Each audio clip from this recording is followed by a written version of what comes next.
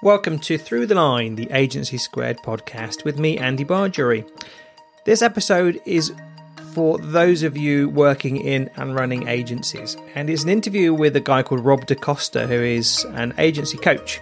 And Rob joins me to talk about this concept of the self-running agency. So how do you set up an agency in such a way that it runs without your direct control over the day-to-day operations?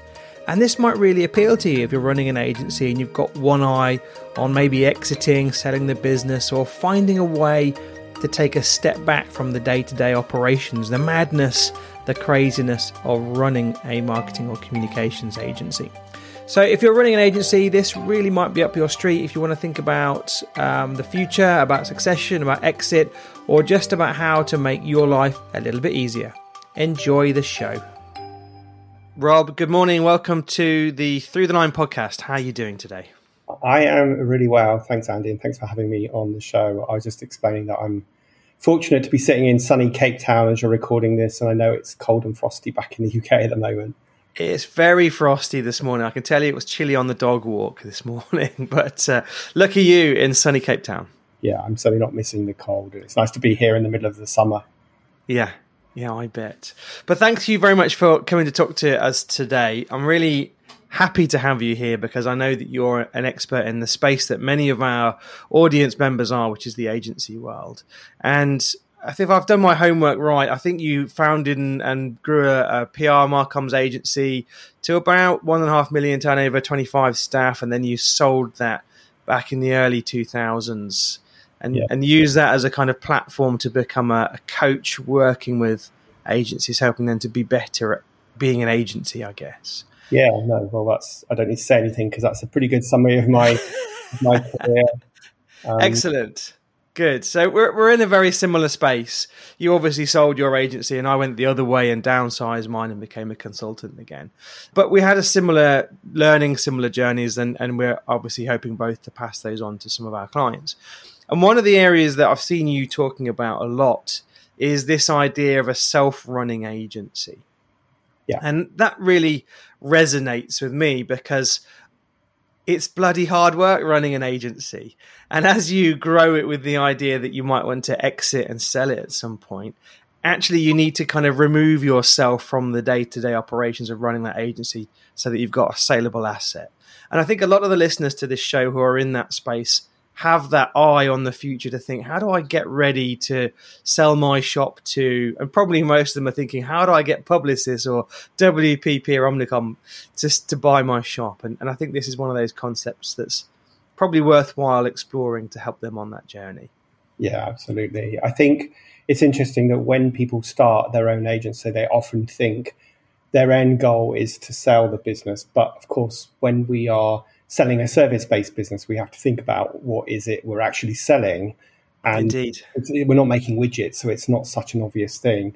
And if you, the owner, are really embedded in the day-to-day running of the business, then two things happen. One is that you limit your growth and your scalability. And second of all is you're going to be tied into a very long earn-out period with the business that buys you.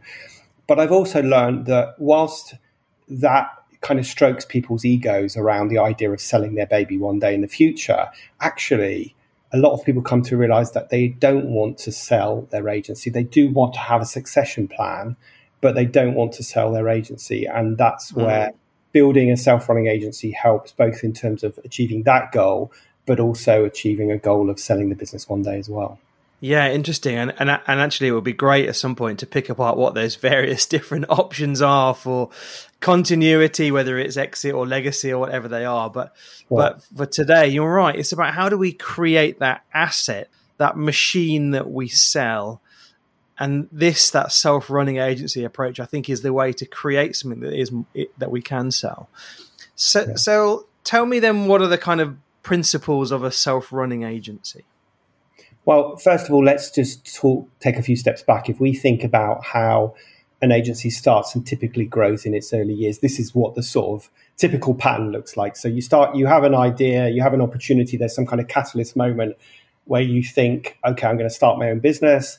You start your own business, you spend perhaps the first year proving that you can make it work, and then you start growing and you need to get additional capacity. So you either work with freelancers or part-timers, or you start hiring staff. And of course, when we hire staff in the early days, we haven't got a ton of money.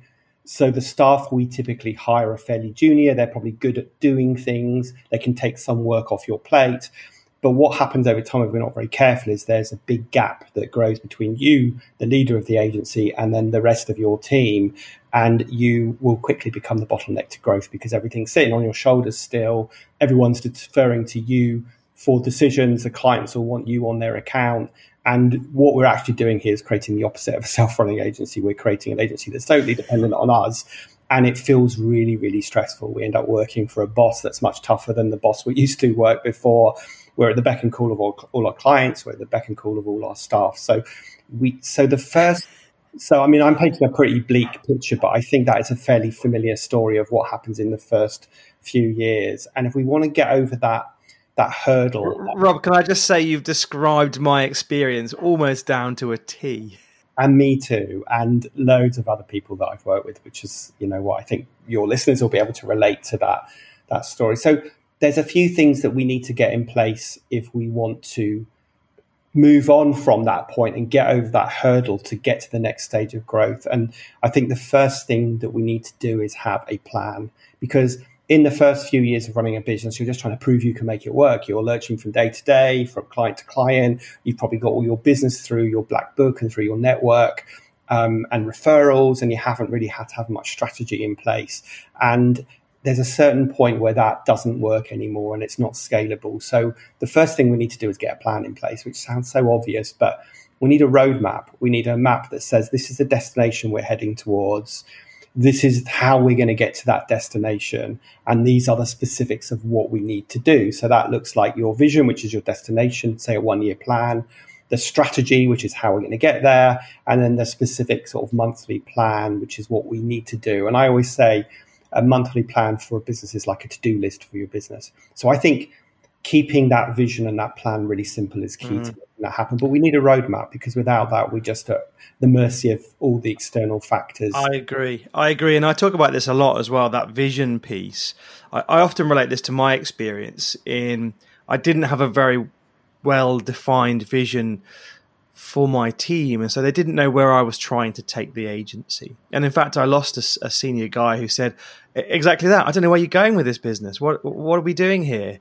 And for me, the vision was in my head. It was clear what I was trying to achieve. I just hadn't articulated it. There was no real business plan that existed beyond what lived inside my brain.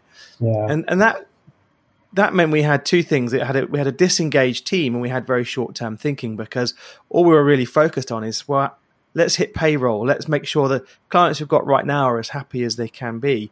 And there was no real strategy for how do we get the next clients, the clients that are really well suited to us, that we really want to work on, that are going to motivate and engage our team. So that planning piece was definitely missing from my setup. Yeah, and again, I think that is really common. And I always liken a vision and a plan to a journey. So if you take the scenario you just described, Andy, where it was in your head, and maybe in your head you want to take the agency to the south of France, but you haven't articulated that to the rest of the business. So you got someone in your agency who decides that actually Scotland would be the place he wants to go to. And you've got someone else who's quite happy to stay where she is.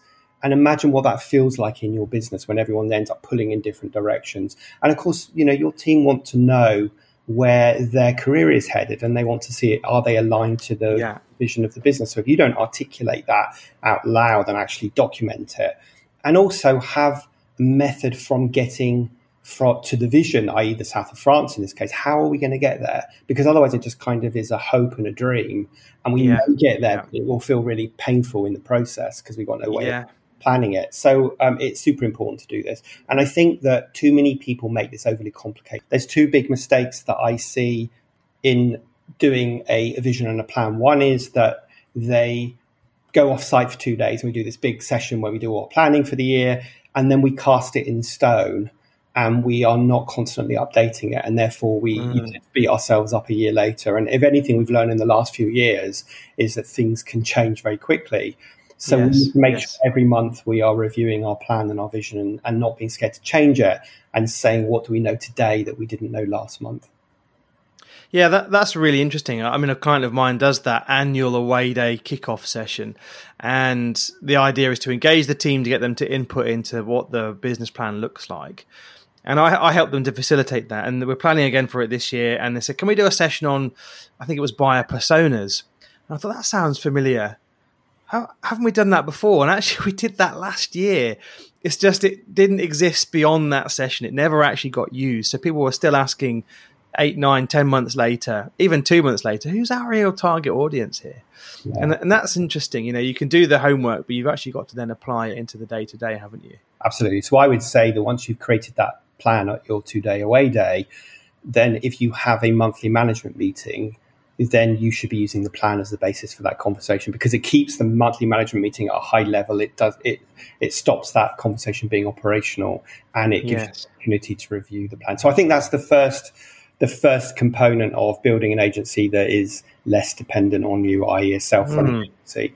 Okay. The second component is around having a proper process for the future of your agency, i.e. marketing and business development and winning new business. Because like I said, often, I'm sure you find the same thing, Andy, you talk to a client early on and you ask them how they win their business, and they rather proudly tell you that, well, I get all my business through referrals and word of mouth. And that's great, but that's no strategy. That's kind of like hope. And also, when the economy gets tough, those referrals and word of mouth opportunities tend to dry up.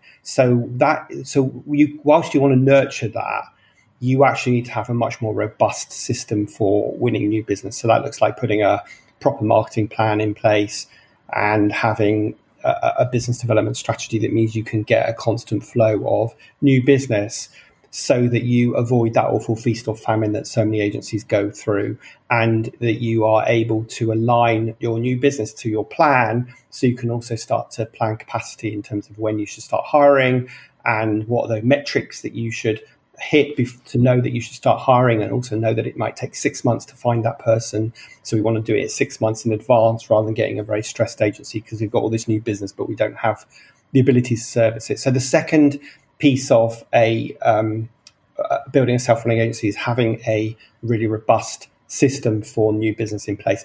And if you take that right the way back to the beginning, that really means that you have to have a clear niche. You have to understand exactly who your ideal target customer is, and you have to know intimately well what the pains are that your target customer has that keep them awake at night, that your product or services can solve, and then build marketing plans around that messaging, and also then find the 2 or 3 business development strategies that really work for you, and then build a system so that you can scale that as you grow and delegate it to other people. Yeah, that's right. And I think what you said at the start there is, when you kick off your agency, you use your black book of contacts. You call around and you get some clients. And I certainly did the same thing when I launched my agency. I called up old clients, and the first one I called was a PR director for Xerox.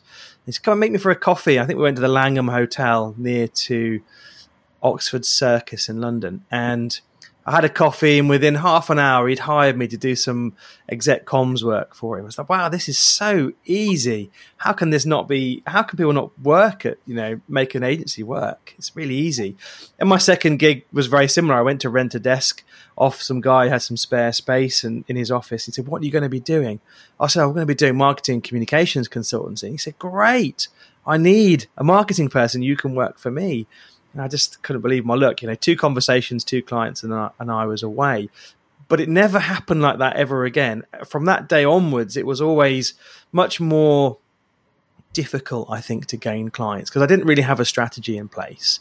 I knew who I wanted to work with and the kind of sectors I was in, but my positioning was really unclear. And we were trying to say we did a lot of too many different things to our clients, that kind of all things to all people that never really works.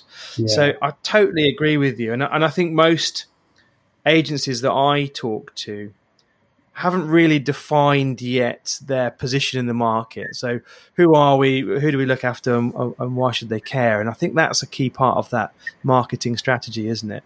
Understanding who it is you really want to service. Yeah, I think also perhaps this is the fear that you were running as well, that people want to hedge their bets because they think the more generalist they are and the more services they offer, the easier it will be to win clients. But we all know that Yes. absolutely the opposite is true of that. The more specialist you are, the easier it is for your ideal target client to find you because they're looking for that specialist. And if you That's are, right. if you're an expert in a certain number of services, then at the end of the day, it's quite simple. If you need knee surgery, you go and find a knee surgeon specialist. You don't go to your GP. And if you were paying for that, guess which of those two is going to charge you more money? And exactly the same is true with the agency world. So I would encourage everybody to be very niche in terms of their target market, but also niche in terms of their services. And I think you have to drill very deep into your expertise before you start going wide. And when you've dug really deep and you've really won a lot of that market share, only then can you think about going a bit wider. But if anybody's thinking, I agree. I think people have. Sorry, Rob, we've got a bit of a delay on the line there. It sounds like a bit of a BBC report, doesn't it? It's a bit of a delay on the line from our man in Cape Town, but that's all right. I was just going to interject there and say that people get a bit worried. They get a bit scared about niching down, don't they? In terms of, what if I go too narrow and nobody finds me? What if I try and get too specific? And I don't think that the marketing world is so broad now that you can get very specific. You can get very targeted. Like for example, there's an agency I've seen recently that does Shopify for retail brands, and that's their gig, right? And they focus on that and they're flying. And I think, well, you couldn't have done that maybe 10 years ago. It just wouldn't have existed. And now you can be much more specific, much more targeted around a piece of tech, for example, and a sector and a service. So I think there's more scope for it. Yeah, absolutely. And like I said, I would encourage anyone, especially in their early days, to really find your niche and really learn about the problems that your target customer has that you can solve, so that you can create marketing messages that really hit home. And what you want is someone to read or watch or listen to a bit of your content and think, oh my God, they're a mind reader. That's exactly what's going on for me. Because only then are they going to reach out to you and start having a conversation about how you can help them. So I think that's number two in the sort of stages of building a self-running agency. And then the third piece is all around creating systems and processes and documenting systems and processes. So this is where the owner needs to get a lot of what's in their head and get it into documented systems, because then I can hire people and I can be sure that my client's going to get a consistent experience because they're going to deliver it my agency's way. And this is often a bit of an anathema to agency owners because, of course, they're not detail people. Typically, they're very entrepreneurial. They're good at the ideas, but they're not completed finishers. So you might want to get some help with this. But, I really would encourage you to document your standard operating procedures and all those things that you do intuitively, whether that be, if you think about the client journey, it needs to be from the very beginning of how you go about winning your clients, so your marketing activities, documenting those, your business development, your prospecting and pitching, your client onboarding, client service and delivery, and then client retention and growth. So if you look at the whole of the customer journey from A to Z and start to document them, then you are creating a scalable agency. Now, one really big benefit of this, Andy, is that if you are coming to sell your business, let's just think about this for a moment. If there were two agencies, they both had 25 staff, they both turned over £1.5 million. Agency A didn't have any of what we're talking about, and Agency B has really well documented systems and processes, a biz dev system that is robust and works and scalable. Well, Agency B is worth an awful lot more money than Agency A, even though they might turn over exactly the same revenue and have the same profit. Agency B is going to sell themselves for a lot more money. So just as a sort of a byproduct here is that a big benefit of doing this is not only that it can remove you, the agency owner, from the day-to-day, but it also adds an awful lot of value to the value of your agency. And I think it's interesting what you said earlier on about that earn-out period as well. If you've got a well-structured business, your earn-out might be a little bit shorter. And I think I've seen this, and I know you've experienced this as well, is that earn-out period when you've sold an agency can be really tough. It's not easy to be working in a business that you used to run that is now owned by somebody else, and you're no longer the boss, but you're part of the team. And that's a difficult period, I think. So having these systems and processes that A, help you with the valuation, but B, also help you to get your money quicker, is probably a big incentive for most agency owners. So I get that. I guess the big question with systems and processes is that documentation period, because I've had this conversation quite a few times, and people aren't really sure how best to document systems and processes. What does that look like? Is it a massive Word document full of every last detail? Is it a checklist of things you need to do? How do you present that information? Yeah, I mean, it's definitely not a massive document because no one's going to read it. It could well be a checklist. It certainly could be videos showing people how to do things. It could be a process from A to Z. And I would encourage anyone, actually, if you have people in your team, then get them to do a lot of the work, because they're going to do it better than you. And if they're doing it every day, they can actually start to say, okay, how do I manage a client? What is the typical process to do that? So what I would do is start with the high level, most important systems and processes and get them documented first and use them as guides and training material for new team members, and then start to look at that whole customer journey and fill in the blanks. So I'd probably start with kind of client management, client onboarding, client communications, client retention type of documentation first of all, and then because that way, if I bring in a new account manager or an account exec and we have all of that documented, think how much quicker they're going to get up to speed, and think how much more confident you will be to let go, because you know that they are following your agency's process, rather than them just bringing whatever experience they might have had from somewhere else and perhaps managing things differently. And actually, I've seen it before, Andy, where agencies have done that and they let people do things their own way. I have an old client that had this ridiculous situation where they weren't that big, about 12 people. They had 3 account teams, and each account team did things differently, from reporting to planning. It was ridiculous, and trying to standardize it retrospectively was very, very difficult, because everyone's trying to say this is the best way of doing it. So that's a ridiculous situation, but it happens. So the earlier you do this in your journey, the better. I always tell agencies that they need to behave like the agency they want to be, so that they can easily grow into that agency. So putting some of these foundations in place now, even though they might feel overly, not cumbersome is the wrong word, but overly detailed, is really going to help you. Behave like the agency you want to grow into being is really nice. And it kind of relating that back to my experience, I think when we were about 3 people, we brought in an operations consultant just to help us with some of the logistics around how do we operationalize it really well. So even simple things like job numbers, and how do we store information securely? How do we share information in the way that everyone does it the same way?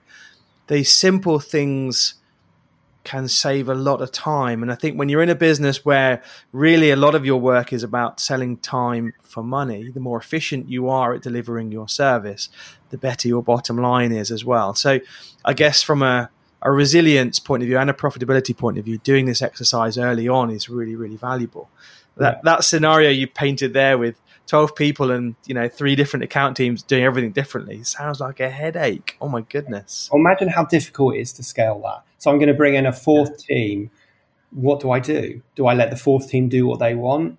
Do I make them follow team A, team B, or team C? Honestly, that's a true story, and I'm not making that up. I know it might be an extreme example, but you can imagine that this particular business has really struggled to grow, and actually has had a fairly high turnover of clients, because they don't have consistency and they're not necessarily doing things best practice in this whole other conversation. But that sort of leads us on to the 4th point, really, which is when you've got all of these things in place, you can start to think about succession planning. And succession planning means, okay, now I've built an agency that is less dependent on me. I've got a whole bunch of options. So succession planning obviously could mean selling the business. But it could also mean I'm going to hire a managing director to run the business for me, because I want to have... Listen, we start our own business for 3 reasons. We want flexibility, we want freedom, and we want control.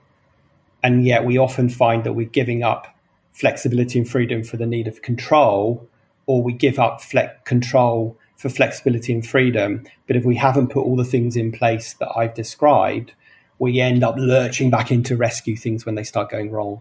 So succession planning, now we've got these things in place, starts to look like I'm only going to work in the agency 2 days a week. I've got a client who is runs a digital agency and has a passion for photography. And so he has his own projects outside of work, and he has an exhibition and a gallery, and he spends 2 or 3 days a week working on that now because he's put all of these components in place. He has a really strong number two who is really good at the nitty-gritty of the operational side of things, so he can trust that he can let go and trust that things won't fall apart and trust that he'll be communicated with when he is needed, and only work in the agency 2 days a week. And he aspires to get to the point where he's taking a much more of a sort of non-exec role and only working in the agency 2 or 3 days a month, but he doesn't want to sell the business.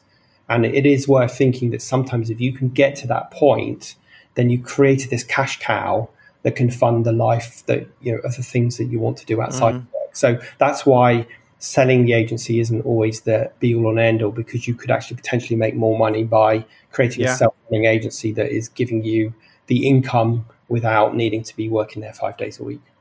Yeah, I think that's a good way of doing it. And I remember there's an agency we used to work with, a telemarketing agency based in Bicester. And I think the owner of that business was in that kind of chair role where he was, you know, living his life 4 days out of 5. And one day he was in the office working with the MD or the CEO to help him with those bigger picture issues, strategy and hiring and firing and all that sort of stuff. But he was still the owner of the business. So he was still taking home a healthy dividend every quarter, you know, however they paid him out. But it's a good way of looking at it. And I think most people running agencies have a view of they want to sell without really understanding what that process looks and feels like, because they haven't sold a business before. And maybe it isn't the right way for them. As you say, perhaps there are other options to consider that are better suited. Well, I would say if someone said to me, "Hey, Rob, you know, I need some help. I want to sell my agency," I would ask them why. Yeah. And that's a good question to just think about. Why do you want to sell your agency? And they may, like, I just started working with an old client that's come back on board, and he runs this agency with his partner, and they have brought me on board because they want to put a 5-year plan in to exit the business. And they are a really good example of what I'm talking about. They have a home in France. They want to spend more time in their home in France. They have some other interests outside of their agency. So when you ask the question, why do you want to sell? And they're of a certain age, sort of my age. And so it makes sense. So that's like, okay, yeah, that ticks a bunch of the boxes. Let's work on the things I've just talked about to make it a saleable business. But a lot of people might be in their 20s or 30s and they go, yeah, you know, I want to start this agency and I want to sell it in 5 years. And you ask the question, why do you want to sell? And they don't really know, except they've seen other people supposedly do it and make their millions, and they think they can do the same thing. Yeah, I totally relate to that as well. So, I mean, I really like the idea of this self-running agency. And I guess two questions crop up for me, first of all, is how long does it take if you're running an existing agency to instill these systems and processes, to embed a proper process for sales and marketing, and to define and agree a business plan that everyone works to? Is this a year-long thing, 2 months, 3 years, 5 years? What's a realistic time frame? And the second question is, does this work for any size of agency? Do I need to be a certain size to be thinking about this, or should I think this way from day one when I set up on my kitchen table offering PR services with a view to growing? Do I start out this way? Yeah, so let me answer the second question first of all, because that's a really good one. I think when we start a business, we've got this imposter syndrome voice, or this internal inner voice judging us about what success looks like. And if I don't grow 20% year on year, and if I don't sell my agency one day, then I'm not being successful. So my first answer to that is that success is not determined by any of that. Success is determined by, are you doing something that you love doing? Do you feel in control of it? Does it give you the income, the flexibility and freedom that you want? And I have some clients that are one-person businesses and never want to grow beyond that. They don't even want to hire staff. So they might maybe work with some freelancers, but they certainly don't want to grow a business. And those people are never going to build a self-running agency because, they're not wanting to put those structures in place. It's very much a lifestyle business. And that is a big thumbs up from me if that's what they aspire to. So I think if you want to be a very small business like that, then you will not be able to build a self-running agency, and that's perfectly okay. So you do need sort of a groundswell of people to delegate to, because you can't build a business that's not dependent on you if you don't have staff to delegate to. The first starting point with this is that you ultimately need a really strong second in command who is trustworthy and able. And then you want to put a team beneath them that is doing client delivery and, making sure the admin side and the operational side of your business is running. So you probably do need a groundswell of people to get to that, so you probably need, I would say, at least 5 people to get to that point in the end.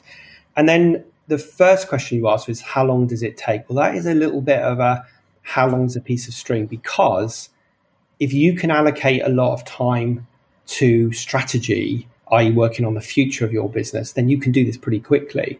But of course, most people are fairly embedded in client delivery. So a lot of the time, my clients are saying, look, I know I'm not getting time to work on business development or the future of the agency or marketing or positioning or documenting these systems and processes because I'm so entrenched in client delivery.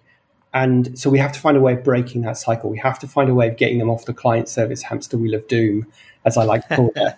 And if they can't allocate the time to work on the future of their agency, then this is going to take a lot longer. But if you can allocate 1.5 days a week to working on the future, if you're working 5 days a week to working on the future of your agency, then you're going to get there a lot quicker. And it all depends on the appetite you have.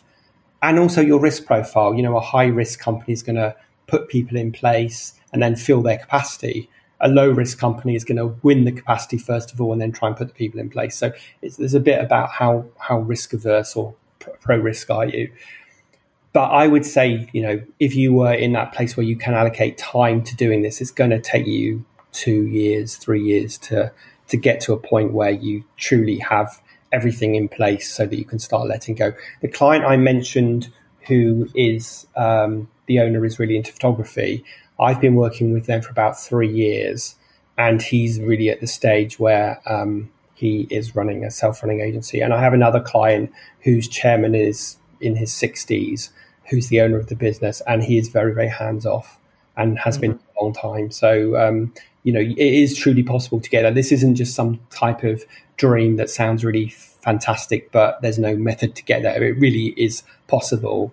And you just have to have the appetite to do the things that you need to do, which is what we've talked about here, having a plan, biz dev strategy and systems and processes, and then succession, which means getting work off your plate and letting go. I mean, one of the challenges about entrepreneurs is that they are control freaks, let's face it. And so they find it very difficult to let go. They find it very difficult to delegate. They believe people will never do it as well as them. They believe it's quicker to do it themselves. All these stories we tell ourselves, which keep us totally embedded in the company. Well, I think we like doing the work as well. That's why we start out. We like to be involved in pitching journalists or designing logos or running events. And you have to get beyond that, because if you're the business owner, sure, you might love doing those things, but actually you need to build a team to do it for you. Otherwise, in that agency environment, you get stuck on what you've perfectly called the client service hamster wheel of doom. Well, go on. Sorry to interrupt you, Andy. There's another thought here as well, which is that you sort of start making yourself redundant because all the tasks you used to do, other people are doing them. And it can feel like you're lost when this happens, because you have to redefine your role and your relationship in the agency. And a lot of people really struggle with that. So part of building this self-running agency is to really redefine your role and rewrite your roles and responsibilities and acknowledge it's not what it used to be, and get over that feeling of being a bit of a spare part. I've got another client who is a London agency, but the owner lives in Brazil, and he's gone through this. He's got 2 really strong second in command back in London, and he has gone through this feeling of like, I'm a bit of a spare part now. I don't really know what to do. And so we've had to really define his role and work on special projects that he can do that only he can do. So I think we should acknowledge that feeling of being a bit lost and redundant, but that's part of the journey. Yeah, and that's where I guess where you want to get to, so you can reinvent yourself into a space where you have the freedom and the flexibility that you really set out to achieve when you set up your agency. I'm just trying to get my head around how you can really be in Brazil and have the reins of an agency in London. That's quite a challenge, I'd imagine. But kudos to him for making that work. He's living the dream. I mean, he comes back to London every 2 months for about 2 or 3 weeks, and he runs his business successfully from Brazil. And one of the key reasons why that works is because he has 2 really strong people who are like joint managing directors now. So they're totally trustworthy. They're the only 2 people that he's liaising with on a daily basis, and so he knows what's going on. But yeah, I mean, it works. It is totally possible to do. Incredible. Rob, thank you very much for exploring the self-running agency concept. I love the idea of it. I think it's that kind of utopia, that dream for many people running agencies, that they can take that step back and the agency doesn't fold because they've got that strong team, they've got those systems and processes, and it gives them that ability to think about succession. So I think that's really interesting. If people want to find out more, where's the best place for them to reach you and give you a call and say, Rob, how do I make this happen? Yeah, just a couple of things really. If you go to my website, which is simply dacostacoaching.co.uk, so DACOSTA coaching, all one word, .co.uk, you can read lots more. But if you add /book onto the end of that URL, then you can download a copy of my book called The Self-Running Agency, which digs into what we've talked about today in a lot more detail. And, that gives you some of the starting points for taking the first steps on this journey. Excellent. Well, I'm going to be the first or the next reader of that book, Rob. I'll head straight there and download it. But thank you very much for coming on the show and exploring the concept. I've really enjoyed chatting with you. And I'm still a little bit jealous that you're sat in the sunshine. I'm in the cold of Bedfordshire. But thanks again. And let's catch up again soon. Great stuff. Thanks, Andy. Thanks for having me on board.